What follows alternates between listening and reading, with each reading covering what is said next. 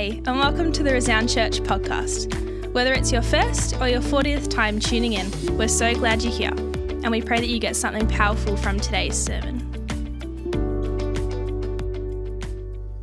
Amazing. Well, this morning we're going to continue our series called At the Core. If you don't know what that means, we kind of had this idea that at the start of the year, we would do a 7-week series called At the Core, and we would kind of look at the foundational things of our faith. Now, many of you who have been in a Christian for a long time, or maybe in church for a while, you would have heard many of these things. But because they're foundational, I believe that you have to continue to revive them, in your spirit, revive them in your mind, so that they can continue to be foundational in your life. And so last week, Nick spoke about the church. What is the church? Why do we love the church? That we should continue to pray and speak well of the church because it is God's plan to reach the world. I saw that in Indonesia. Faithful people, the church, what they've done. It is God's plan to reach the world. And it's important that us as Christians, we have a love and an understanding for this community and the church and why it exists. And so if you didn't listen, if you weren't here last week,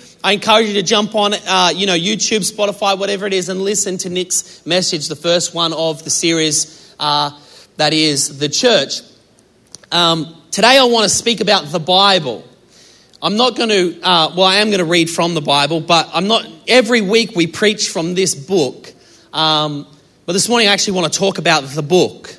This morning I want to talk about what it is. I want to talk about what we believe about it. And then I want to give us a few, insights on how we should start reading it as Christians. You might say, why?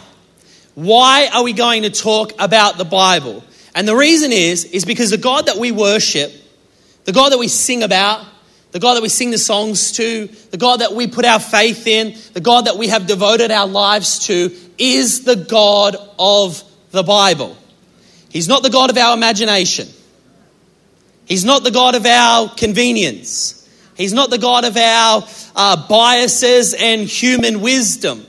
He's not the God of those things. He is the God of the Bible. And so this morning, I want to briefly talk about the Bible because God is the God of the Bible. We serve a God who has chosen to reveal himself through the written scriptures. That is how God has chosen to reveal himself to the world. The Bible is the covenant of God between man and God. It is his covenant. God has chosen to reveal himself through the written scriptures. We worship not the God of our imagination or our heart or the one that we've made up, but we worship the God of the Bible. He has chosen to reveal himself through here. Jesus Christ, the man Jesus Christ, is the ultimate representation and revelation of who God is. Jesus is God in flesh, God 100% man, 100% God. The Bible says that he is the visible image of the invisible God, which means he is our final revelation of who God is. You want to know who God is? God is Jesus hanging on the cross. God is Jesus Christ crucified and then raised again for all mankind. This side of eternity, that is the fullness that God has chosen to reveal about himself to you and I through Jesus Christ. But guess what? It's not the Jesus Christ of our imagination.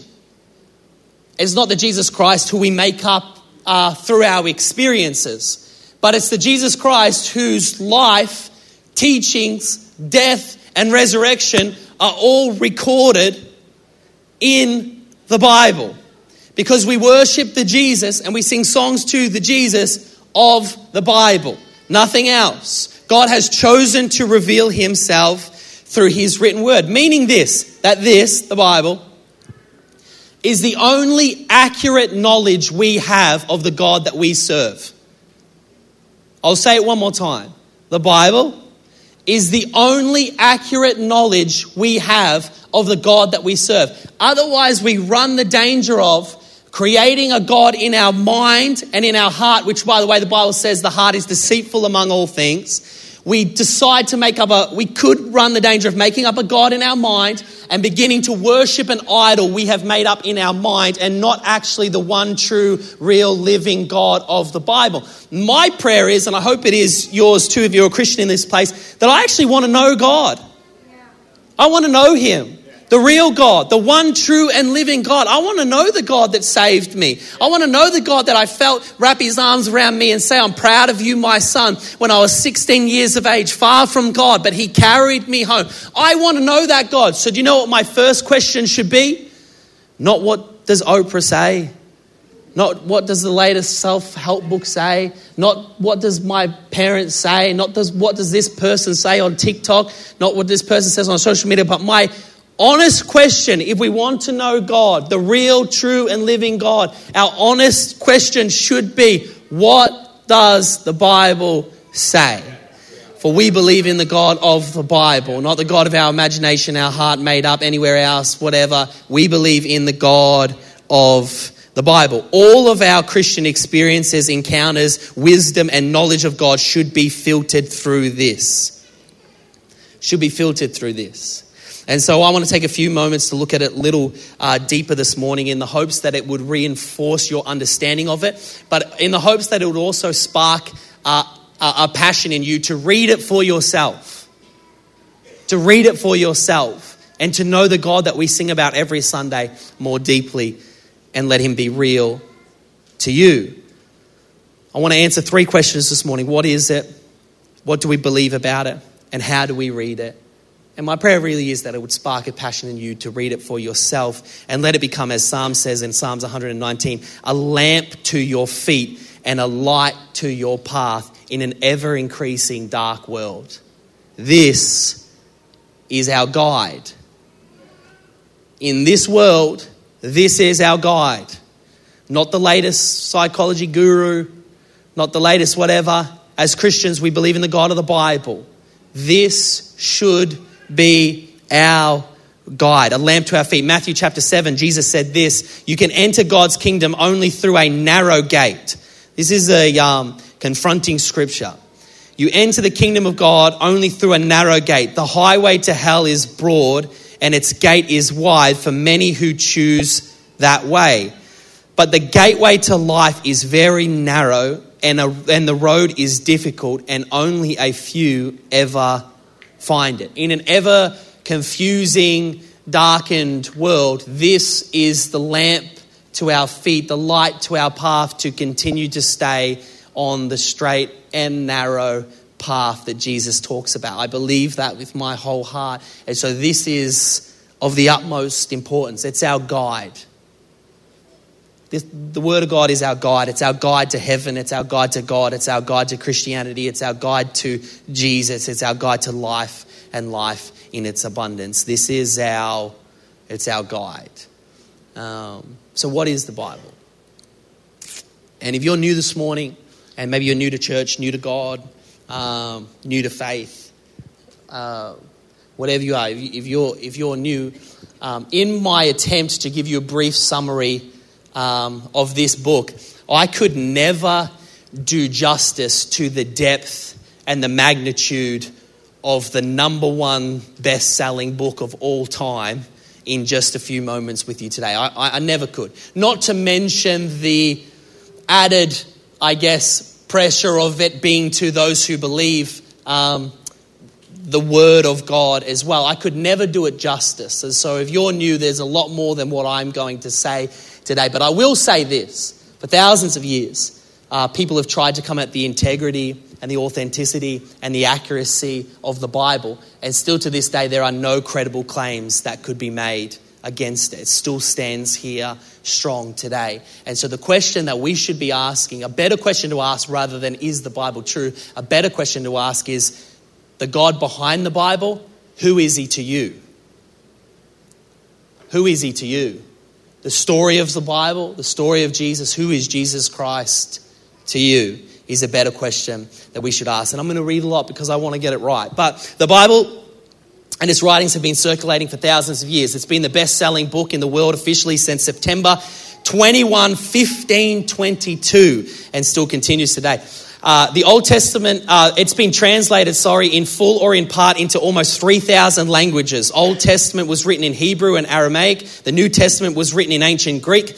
The whole Bible has been translated to 704 languages. The New Testament has been translated to 2,255 languages, and that number increases every day. It is restricted or illegal in 52 countries in the world. This Bible is illegal or restricted in 52 countries in the world, yet in all of those countries they say it can still be found, which is crazy, right? Because millions of people read this every day. The issue is our experience of reading this isn't the same as everybody around the world's experience. We read this Bible every day. Maybe you read it around a coffee table with your coffee and your toast, and if you're under 30, you take a photo of that to put it on Instagram before that happened, because if it doesn't go on Instagram, it didn't really happen. And so you can just spiritually gloat to all your friends that you're reading the Bible with toast, but really just flipped it open, took a photo, shut it, and ate your toast. But that's not everyone's experience. There are some people around the world who read this Bible huddled in basements out of fear of their life, because reading it carries a death sentence. And then others around the world stand in stadiums and proclaim it as loud as they can. I say all that to say, even just on a natural level, this is a pretty special book. It must be a pretty special book. Time and time again, it has come under attack for its reliability and its authenticity, yet time and time again, it passes every human test we have for historical accuracy, reliability, and integrity still stands here today. Just to give you an idea, there are three, and for some of you this will bore you, but for some of you, you'll love it. But I promise there's a point at the end. For historians, there's actually three criteria they use to evaluate the reliability of a historical text. And to decide how accurate and true they think it is. The first they look at is the number of manuscripts they have. So how many manuscripts, how many writings do they have that are saying the same thing? The second thing they look at is the time between the first known writings and the actual event. And so if you had someone who lived their life and then they died, and then the stories were passed down to generations, and then one great-great-grandchild decided to write down the stories of their great-great-grandfather so it could be passed on to future generations, then that would be the time gap between the events and the time the great-great-grandchild wrote it down. That would be a time gap. You were an Olympian, you won a gold medal. 25 years later, someone sits down with you and says, "Hey, tell me about winning the gold medal." You tell them, they write it down. That year gap would be 25 years. Does that make sense? So they look at that. Obviously, the shorter, the more accurate they believe it to be. And the other one is the quality of the text, the condition. What does it look like? Is it clear? Can we make out the words? Do we understand the language? All that stuff. So, for instance, we have a very high degree, they would say a high degree of confidence that Julius Caesar conquered the city of Gaul when he was alive, because they have 10 manuscripts of Caesar's that says he conquered the city of Gaul. And the date between the event and our earliest known writings is 1,000 years, which in history is actually pretty good. They have a high degree that there was a guy named Socrates, that he was a philosopher in ancient Greece. We know that he lived, we know what he taught, we know how he died, because we have 7 manuscripts and it's 1,200 years between the events and the first writing. The best of these ancient people is Homer. Not Homer Simpson from The Simpsons, but Homer. He was a writer. He wrote the poem called the Iliad. I think in universities, in language and stuff, they still study that poem today. And we know that he did, because we have 643 manuscripts and there's only 500 years between the events and the first known manuscripts that we have. But all of these actually pale in comparison to the writings of the New Testament of Jesus' life, the Gospels. We can have more than a high degree that Jesus came, lived, healed, taught, rose again, and ascended into heaven. In fact, on our historical evaluation scale, he could very well be the most historically accurate account of anyone from the first century. And anyone who claims different really has to force themselves to believe that it's not true. He could be the most accurate person from the first century, because we don't have 7 manuscripts, we don't have 10, we don't have 643, but we have over 24,000 manuscripts of the Gospels. The gap between the events and the earliest intact Gospel we have is not 1,200 years, not 1,000 years, not 500, but only 25 years. And so within the same generation, the Bible has the highest possible historical degree of reliability and accuracy that historians have. And so the question is, who is the God of the Bible to you? We all have to answer that as humanity. Who is Jesus to you? He could be, based on historians and how they do the text, he could be the most accurate person that we have from the first century. So who is he to you? The claims that he made. He made a very specific claim that he is God, that he has come to save the world. Who is he to you? The Bible is actually 66 books full of history, stories, poems, letters, eyewitness accounts. The Old Testament is essentially the Hebrew Bible about laws and ways to live for God's people at the time. History books, poems, psalms, wisdom, literature tell the story of God's people, as well as prophesying about the coming Christ. The New Testament is a collection of history accounts of Jesus, and beginning with the church and letters after the death of Jesus written to people, telling them about Jesus, and some written to churches telling us the good news of Jesus, and others were taught in synagogues and how we should live and treat other people, and then they pulled them all together and canonized them. All summed up, the Bible is the story of God. That is what the Bible is. The Bible altogether is the story of God and his pursuit for mankind. It is the story of God and his pursuit for you and I. This Bible, every book from page to thing, points to Jesus, who is the final revelation of who God is. It is the story of God. And within the story of God, we find all the answers that we are looking for. All the answers that we are looking for. You know, we've become obsessed as humanity with asking the question, how?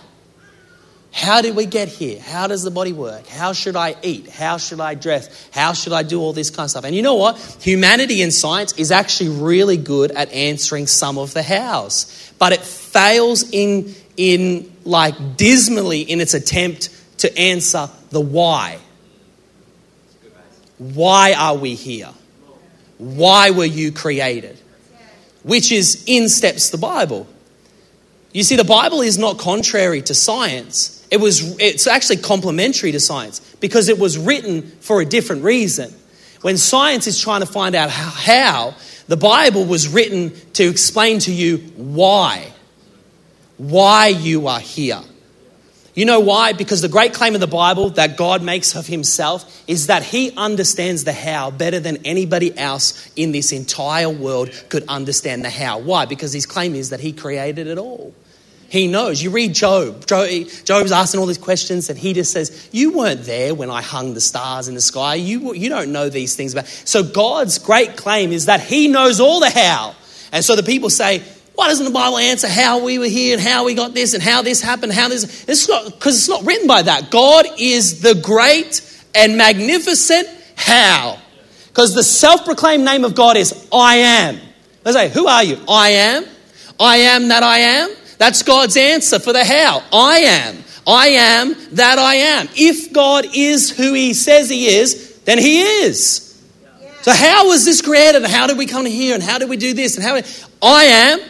He is. How is there all this?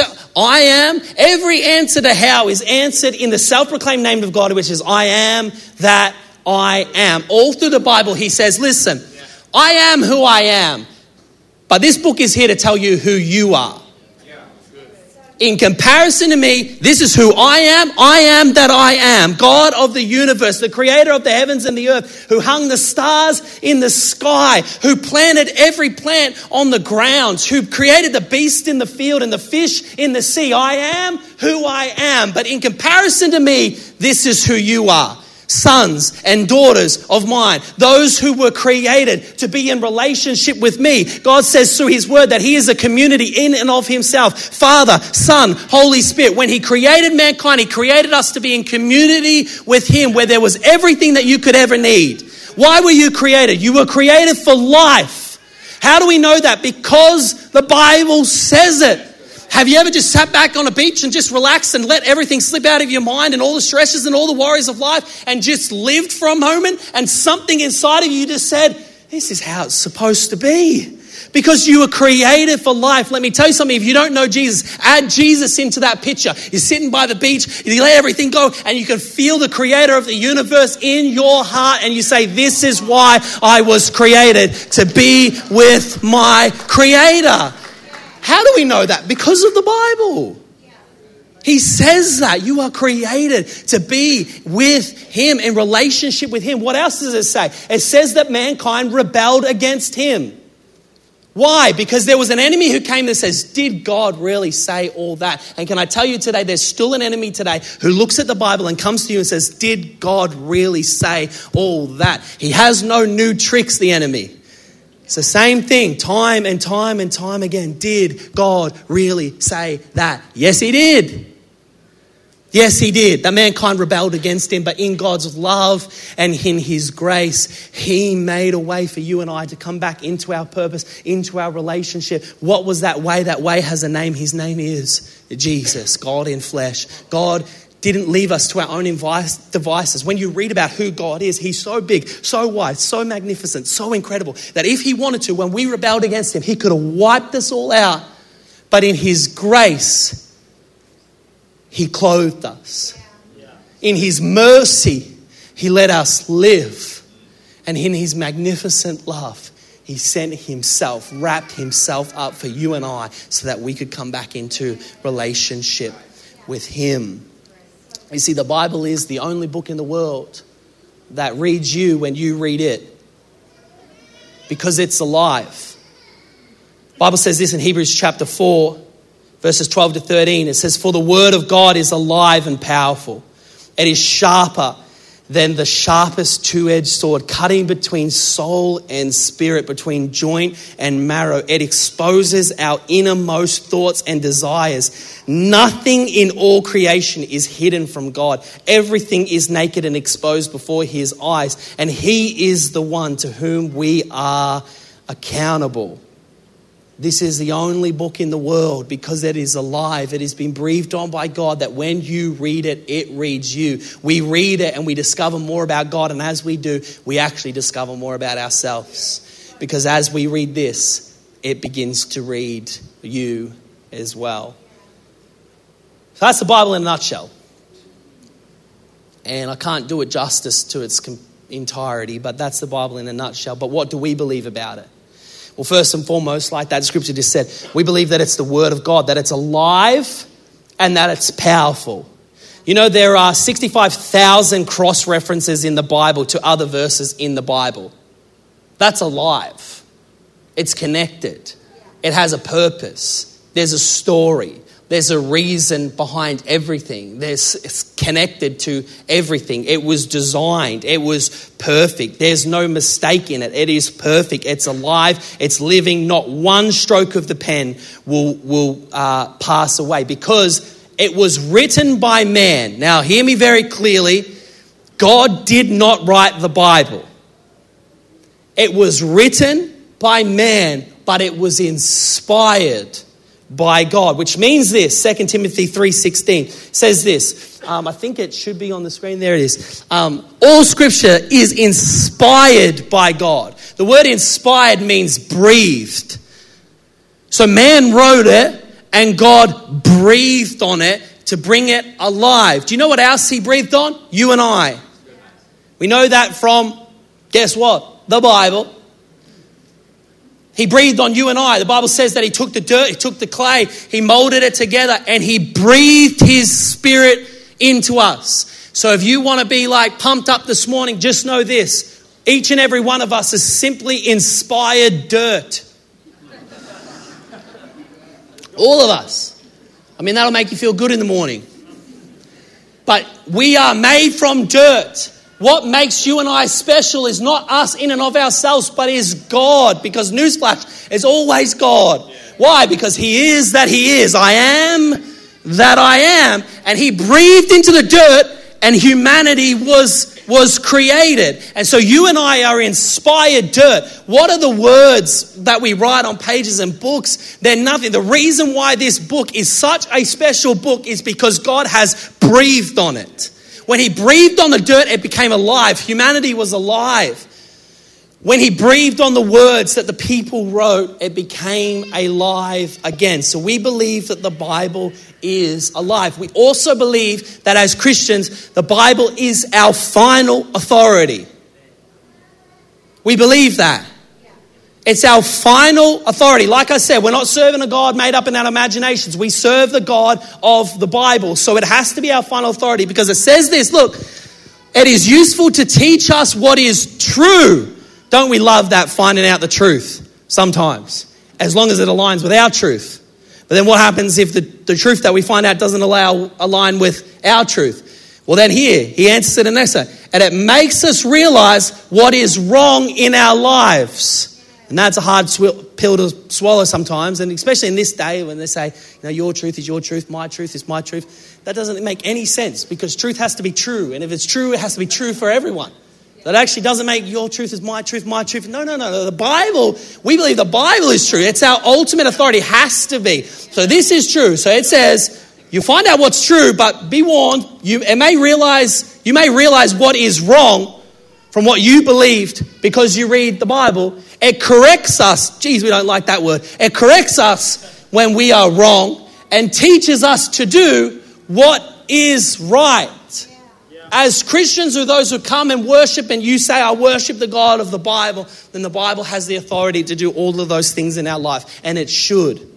The Bible should hammer beliefs out of you that don't line up with God. Why? Because the Bible says that we have fallen away from God and become sinful, corrupt creatures. The Bible says that our hearts, everyone says, follow your heart. Don't follow your heart. Why do I know that? Because the Bible says that your heart can be deceitful among all else. The Bible says that your emotions are great indicators but horrible leaders of your life. Let God be the leader of your life. If he is who he says he is, if he is who he says he is, if I am that I am, if God, that claim of God, the self-proclaimed name of God is true, then we can trust him with our life. We can trust that his word is better for us than anything that we could ever think, dream or imagine of how we should live our life. So we also believe this, that it is our number one way that we can hear from God. Every other way that we hear from God should be submitted to his written word. It's the number one way we hear from the word of God. Tingles in the Coles car park is great. A prophecy from Aunt Beth at the back of the foyer is amazing. Do you know what I mean? What your pastor says from stage can be cool sometimes. But all of it needs to be submitted to the word of God because we do not serve the God of tingles in a car park or prophecies from Aunt Beth or the words that come out of our pastor's mouth, but we serve the God of the Bible. And so we need to understand that we serve the God of the Bible, and every other way, every other encounter and experience that we have needs to be filtered through the word of God, lest we find ourselves off the narrow path. So it's important for us to understand because there is an enemy out there that is continuing to say, did God really say that? And as Christians, we need to come in faith and say, yes, he did. Cobes, you can come back up because I'm almost done. So the big question is, and I'll finish with this and then we'll pray and then we'll go and be in community with each other and it'll be awesome. But how do we read it?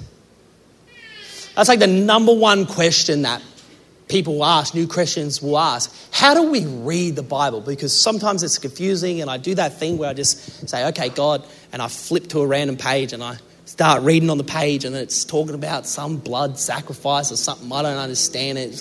So how do I read it? This is my first tip. This is Mason's number one tip of reading the Bible. Just read it. Because most people are like, oh, how do I read it? How do I do this? But they're actually just not reading it. Read it. It's a pretty special book. Like if someone was like, this book has been the number one bestseller since 1522, September 21, 1522. You got to read it. Like, man, at least try to read it. Why? Because it's been breathed on by God. And so you don't have to understand everything right away. Just read it, because as you begin to read it, it will begin to speak to you, and it will begin to read you, and it will begin to illuminate things in you, and begin to read it. So how do you read the Bible? You just read it. We live in a blessed country. We're taught to read at school. Just read it. And as you do, I promise you, you make some big claims from saying, but I promise you it'll change your life. How do I know that? Because it's changed my life. It's changed my friends' lives. It's changed some of my family's lives. It's changed countless people around me. It's changed their life. Eventually, this word becomes like food to you. And you say, well, it's not like that for me yet. Well, it's kind of like, I think I've used this analogy before, but I love chips. Like hot chips, cold chips, potato, food in general, but chips. I love chips. The thing is, sometimes I don't feel like chips until someone offers me chips. And then when I have one chip, then I all of a sudden feel like chips. And I can have a whole bag, which, by the way, the bags are getting smaller at Woolworths. How's that for ripping you off? But it does make me feel better about myself. But eventually I'll start eating a thing. Next thing I know, I'll eat the whole bag. But before I wasn't hungry. But once I got a taste, then I continued to be becoming more and more hungry. It's the same with the Word of God. Eventually it becomes like breath. Can't live without it. Why? Because it's His inspired Word of God. It's how we hear from Him. It's how we're close to Him. It's how we know who our Creator is. It is our foundation for all that we believe. And when you want to be close to God, sometimes you need to open this and just read it and feel His presence and let Him speak to you. Sometimes we're chasing these tingles at church services all around the thing. If only you knew, if you opened this thing, He could be as close to you as wherever you are, as He's let His words affect your soul. Affect your soul. So just read it. Now, I will give you some other advice for those of you who are a bit more mature in the faith. It does need a level of interpretation. That's why you might find it a little bit confusing, because it was written thousands of years ago. For example, if I said, I proposed to my wife October 2000. No, I didn't. I proposed to my wife January 2014. No, 14. 15.